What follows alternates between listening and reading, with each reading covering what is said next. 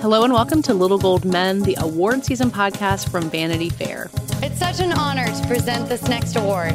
And here are the nominees. And the Oscar goes to...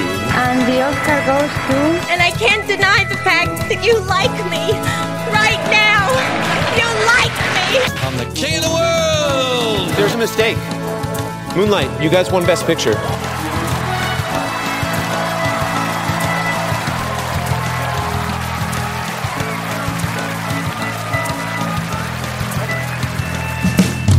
I am Katie Rich. I'm here for this interview episode. Once again, on her own, Rebecca, you've really been doing the most on our interviews. It's Rebecca Ford. Hi. You have been doing hard work, but you've been talking to fascinating people, so I don't feel too bad for you. And this week you talked to Domee Shi, the director of Turning Red. We don't talk about animation on this show as much as we should, especially since you and I both have small children. But Turning Red really is coming into this award season as a very strong animated contender. And it's such a personal story for Domee that I imagine it was really fun to talk to her. It was really fun. And we didn't do this on purpose, but having back-to-back episodes that sort of explore the relationship with an Asian mom is so hilarious to me. She made Bao, which won the short film Oscar, and she basically said she had some leftover sort of emotions about her own relationship with her mom that she wanted to put in a feature film, and that's how we got Turning Red, which really is about a 13-year-old girl who grew up in Canada, which is exactly Domee's story, and was very dedicated to her, her mom and her family, and then goes through these sort of insane hormonal shifts as everyone does at that age, and is sort of trying to figure out who she is after that, and turns her into a red panda. Yeah. As we all did. All right. Yeah, guys, speaking of mom stuff in Bao, just the viscerality of the way that it represents being a mother in that I have always really clung to. And I feel like so much of that is in Turning Red, too. It's a story about a big red panda, but the emotions are just right there on the surface. And Pixar is known for, wringing emotions out of people, but Turning Red felt really different and specific and has really stuck with me. Yeah, I think the way it is so specific, both at capturing this sort of Asian immigrant family, but also capturing this era of like early 2000s, boy bands, flip phones, like every little detail is just in this film. And I think that specificity really does help bring out emotion, as you're saying. Yeah. Well, let's hear your conversation with Domee Shi.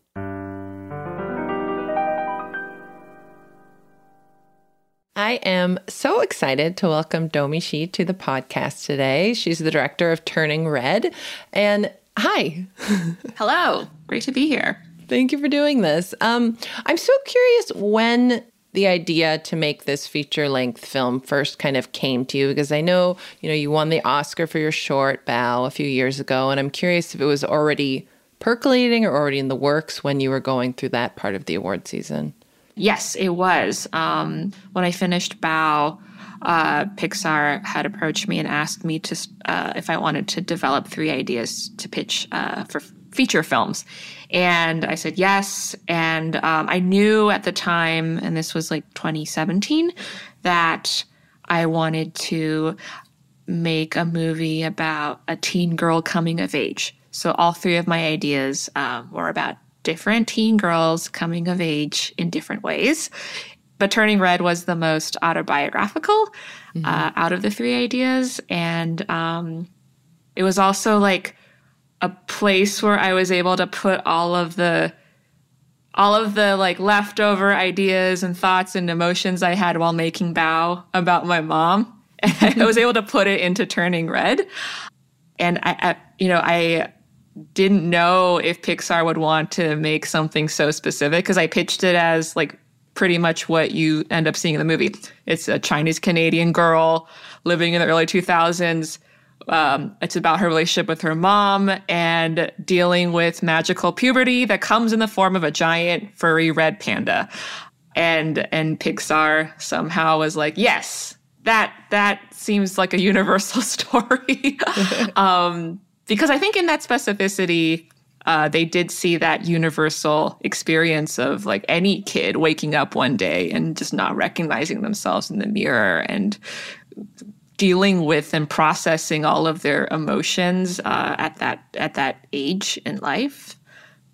And so I found so much of this story relatable, maybe because I was also a teenager in around the same time with a Chinese mom. But I do think it is so universal. So I am curious what specific things were really pulled from your own upbringing. Was it sort of the general sort of way May views family, or is it more specific things like the deep love for boy bands and things like that?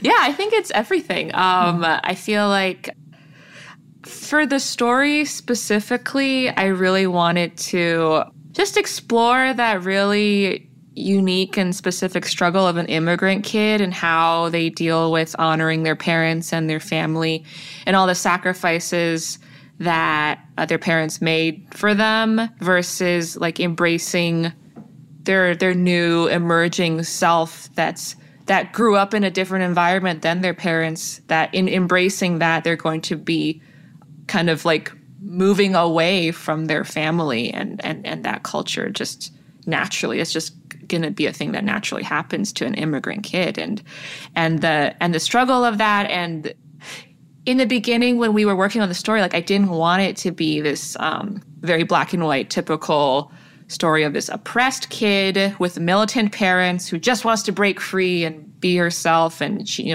reject, family and all that stuff. Because for May in the movie, she genuinely loves her family. She loves her mom. They're like besties in the beginning. They like eat together. They watch soap operas together. So it's very hard for her to be growing up and realizing that she's growing into a different person than her mom.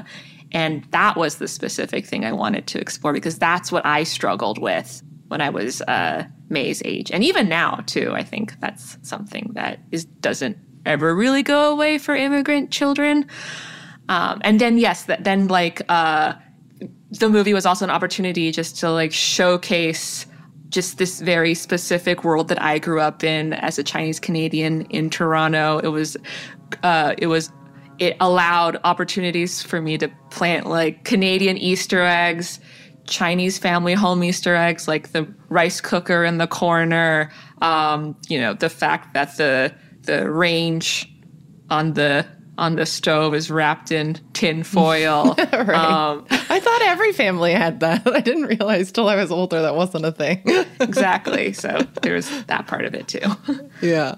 And I love her group of friends. Like, even though we may not get a ton about their backstories, they feel so layered and developed, and like they each have their own really specific personality. So tell me about sort of coming up with these three besties. Yeah, we wanted May's friends to feel like real girls, like real friends that we might have had in our lives. So each girl was kind of modeled after like a real friend.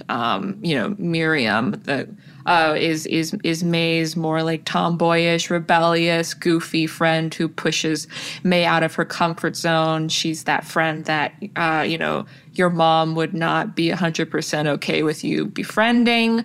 Abby, like the fiery Korean girl, directly inspired by my real life bestie and voice of Abby, Hayne Park. We were roommates in college. And she's just that friend that gets angry for you, who's your ride or die, who defends your honor, who like gets mad at anybody who ever tries to like hurt you. We wanted, a friend for me that is like that.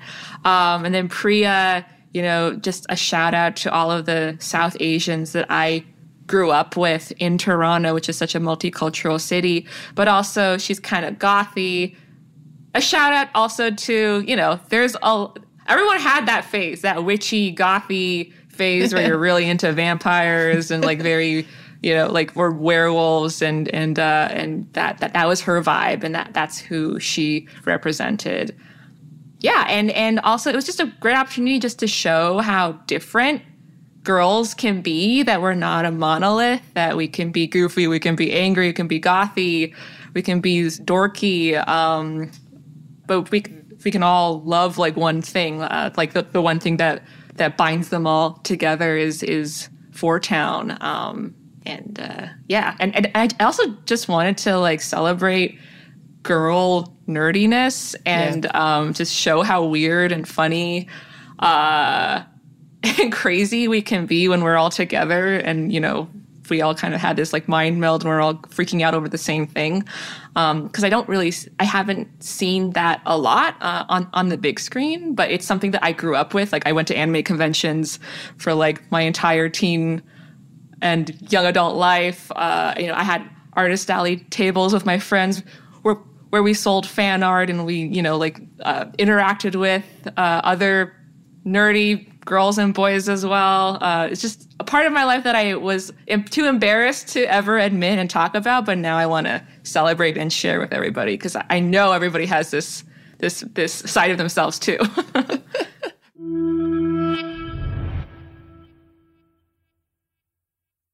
And so when it came to deciding what the red pandas would look like, how for different versions did you kind of go through, how big they'd be, how cute they'd be? Like, how did you sort of land on what they would look like and act like? Yeah, we did a lot of research by going to the San Francisco Zoo and actually observing real red pandas, taking pictures of them, video recording them, and just trying to capture as many of those real red panda traits as possible and apply it to Panda May. But at first, though, like, we just our goal initially was just to design Panda May to be as fluffy and cute and huggable as possible. But she ended up kind of looking and feeling like a stuffed animal or a mascot and not a living, breathing red panda. So then we went back to the drawing board, working with Rona Liu, our production designer, and the art team. We tried to capture, you know, as many characteristics of a real red panda as possible and put it into Panda May's design. Even though she's huge and real red pandas are tiny, we still wanted her to be recognizable as a red panda. So we like adjusted the shape of her ears. We gave her like a more tube-like body, no neck, which made her look even cuter. And just really studied different characteristics of red pandas. And we try to put in the movie, like when red pandas are startled, they like throw their paws in the air to try to appear bigger. And we made May do that in the movie. And just the fact that they sleep a lot, they're lazy, they eat a lot. They kind of had a lot of characteristics similar to a teenager, so that really helped as well. It worked out. And tell me about creating the boy band, because I'm curious how much inspiration, like I remember that time of like peak boy band where it's just like 98 Degrees, NSYNC, Backstreet Boy, like they were all there. So how much inspiration were you taking from those actual bands and deciding, you know, who this group would be? Yeah. I mean, we were inspired by all of those boy bands of that era, of the late 90s, early 2000s. I just remember back then, like it was just the thing that all my classmates were obsessed about.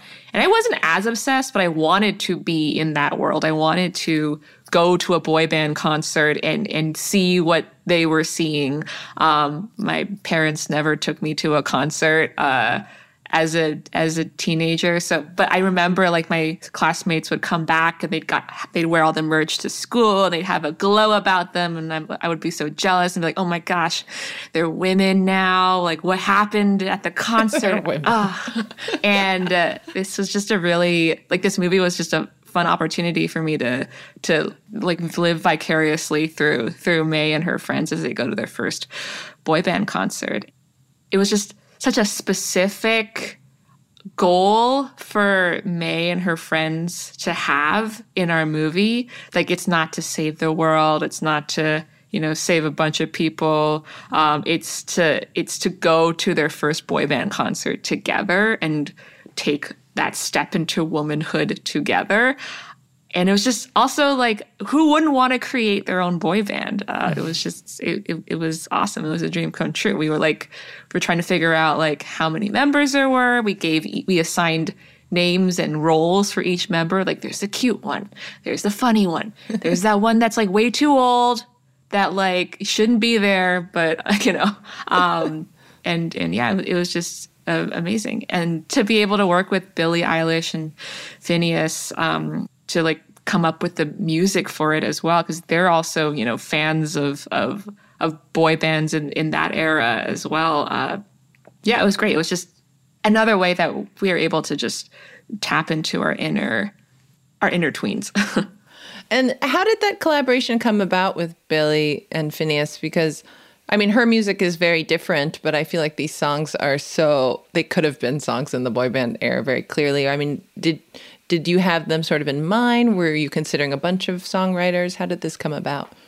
Yeah, I think we were considering a bunch of songwriters, but then I remember seeing this article where Billie was just talking about her obsession with Justin Bieber when she was 13. And I think she showed a photo of her in her bedroom and it was just plastered with Bieber posters. And I was like, she knows. She knows how May and her friends feel. Like she has been there herself. So I feel like her and her brother could really help us come up with lyrics that can speak to that 13-year-old girl with all of the posters in her room. And that's what we needed at the end of the day, was just songwriters who could write lyrics that just could hit that generation, like that age group. And we knew it was them. And I feel like getting Sandra Oh, who voices, May's mom in this movie, would have been such a big deal because she's like a giant Asian Canadian actress and like I feel like a big deal to give for this movie. I mean, did you have her in mind, or how did that come about, and what made her right to take on that role of the mom? Yeah, I mean, she's Asian Canadian royalty. And I've, been such a huge fan of hers since Sideways and Grey's Anatomy. And she was one of the few faces I saw growing up that looked like me, in Canada or in North America. And we needed an actress to play Ming. We needed someone who could do both funny and serious and dramatic, and crazy, like someone who could switch between those emotions and tones. And she can do that so effortlessly. And she also added such a warmth and depth to the character of Ming that, that character can so easily go into stereotype, like Asian stereotype, dragon lady, tiger mom stereotype. But Sandra just added so much to her performance that like every crazy line that she says to her daughter, to other people, it came from a place of wanting to protect her daughter, her only daughter, from the world. And the fact that she also like knew, like she could speak to that experience, right? Like being May and like being that Asian Canadian girl herself at one point too, was huge. And I think, like she just completely like took that character Ming and just kind of made it her own, and it was amazing. So when you won the Oscar for Bao, the short film, you said on stage, "To all those nerdy girls who hide behind their sketchbooks, don't be afraid to tell your stories to the world." And then you were also talking about sort of embracing weirdness. So I'm so curious. Obviously, this film also touches on that, but I'm so curious, like, what your level of acceptance of your own weirdness was growing up, and when you sort of did embrace it. Oh man, I feel like I have only fully embraced it recently with this movie. Almost not even by choice, right? But yeah, I mean, I was May. I was that girl under her bed with drawing in her secret sketchbook, hoping that her mom would never see the types of drawings that she would draw. I had a secret like DeviantArt account, Tumblr account on the internet. It was just a whole nother world. And also like, it's interesting. Like growing up, anime, boy bands, all this stuff was so frowned upon. Like all this stuff that a lot of young girls really liked and cared about.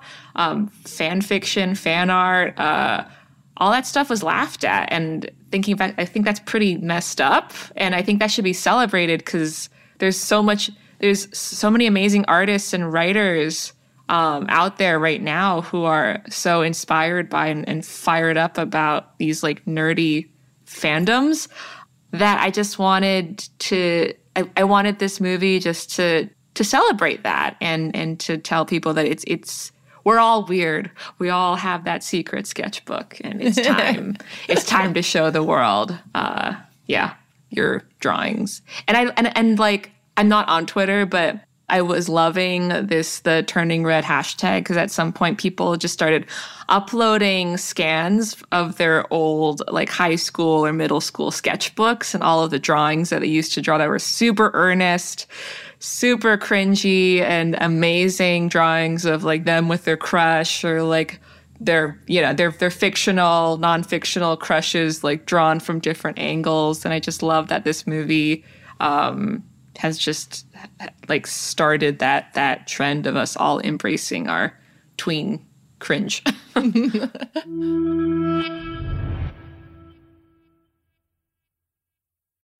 And I know you've taken on this bigger role at Pixar as a VP of Creative, and I'm curious how that's changing your work sort of day to day, or what you're able to spend your time and focus on.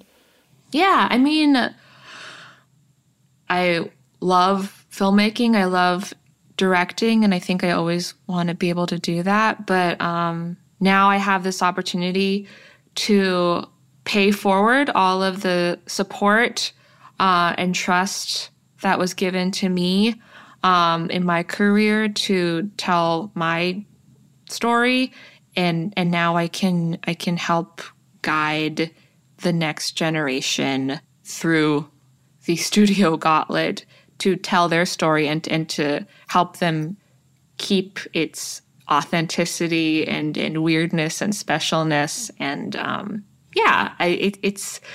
I still trying to figure out the role, to be honest, but I just love, being able to be a cheerleader for new voices at the studio.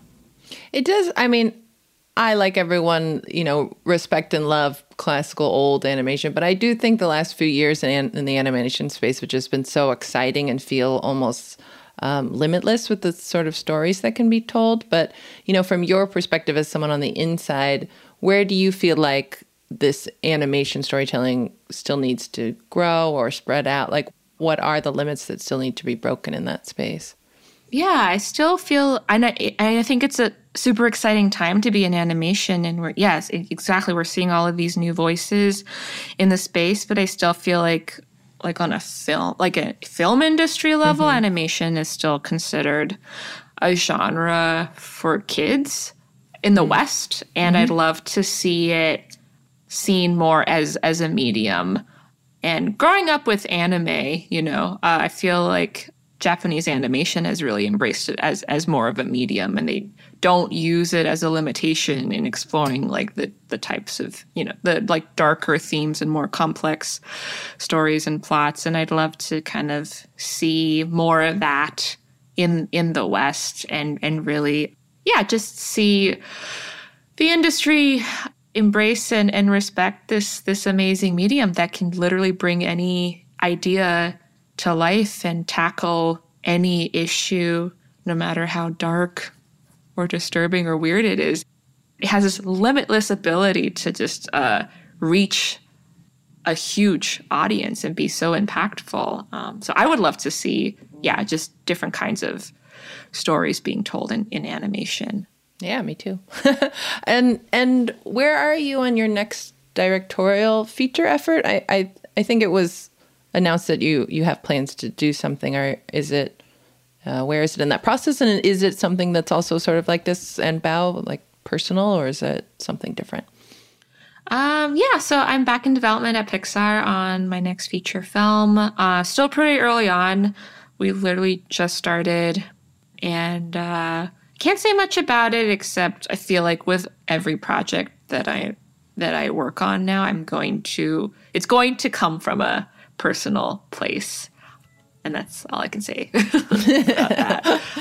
But I always try with each project I do to surprise audiences and show them something they've never seen or they haven't seen yet in Western animation. So yeah.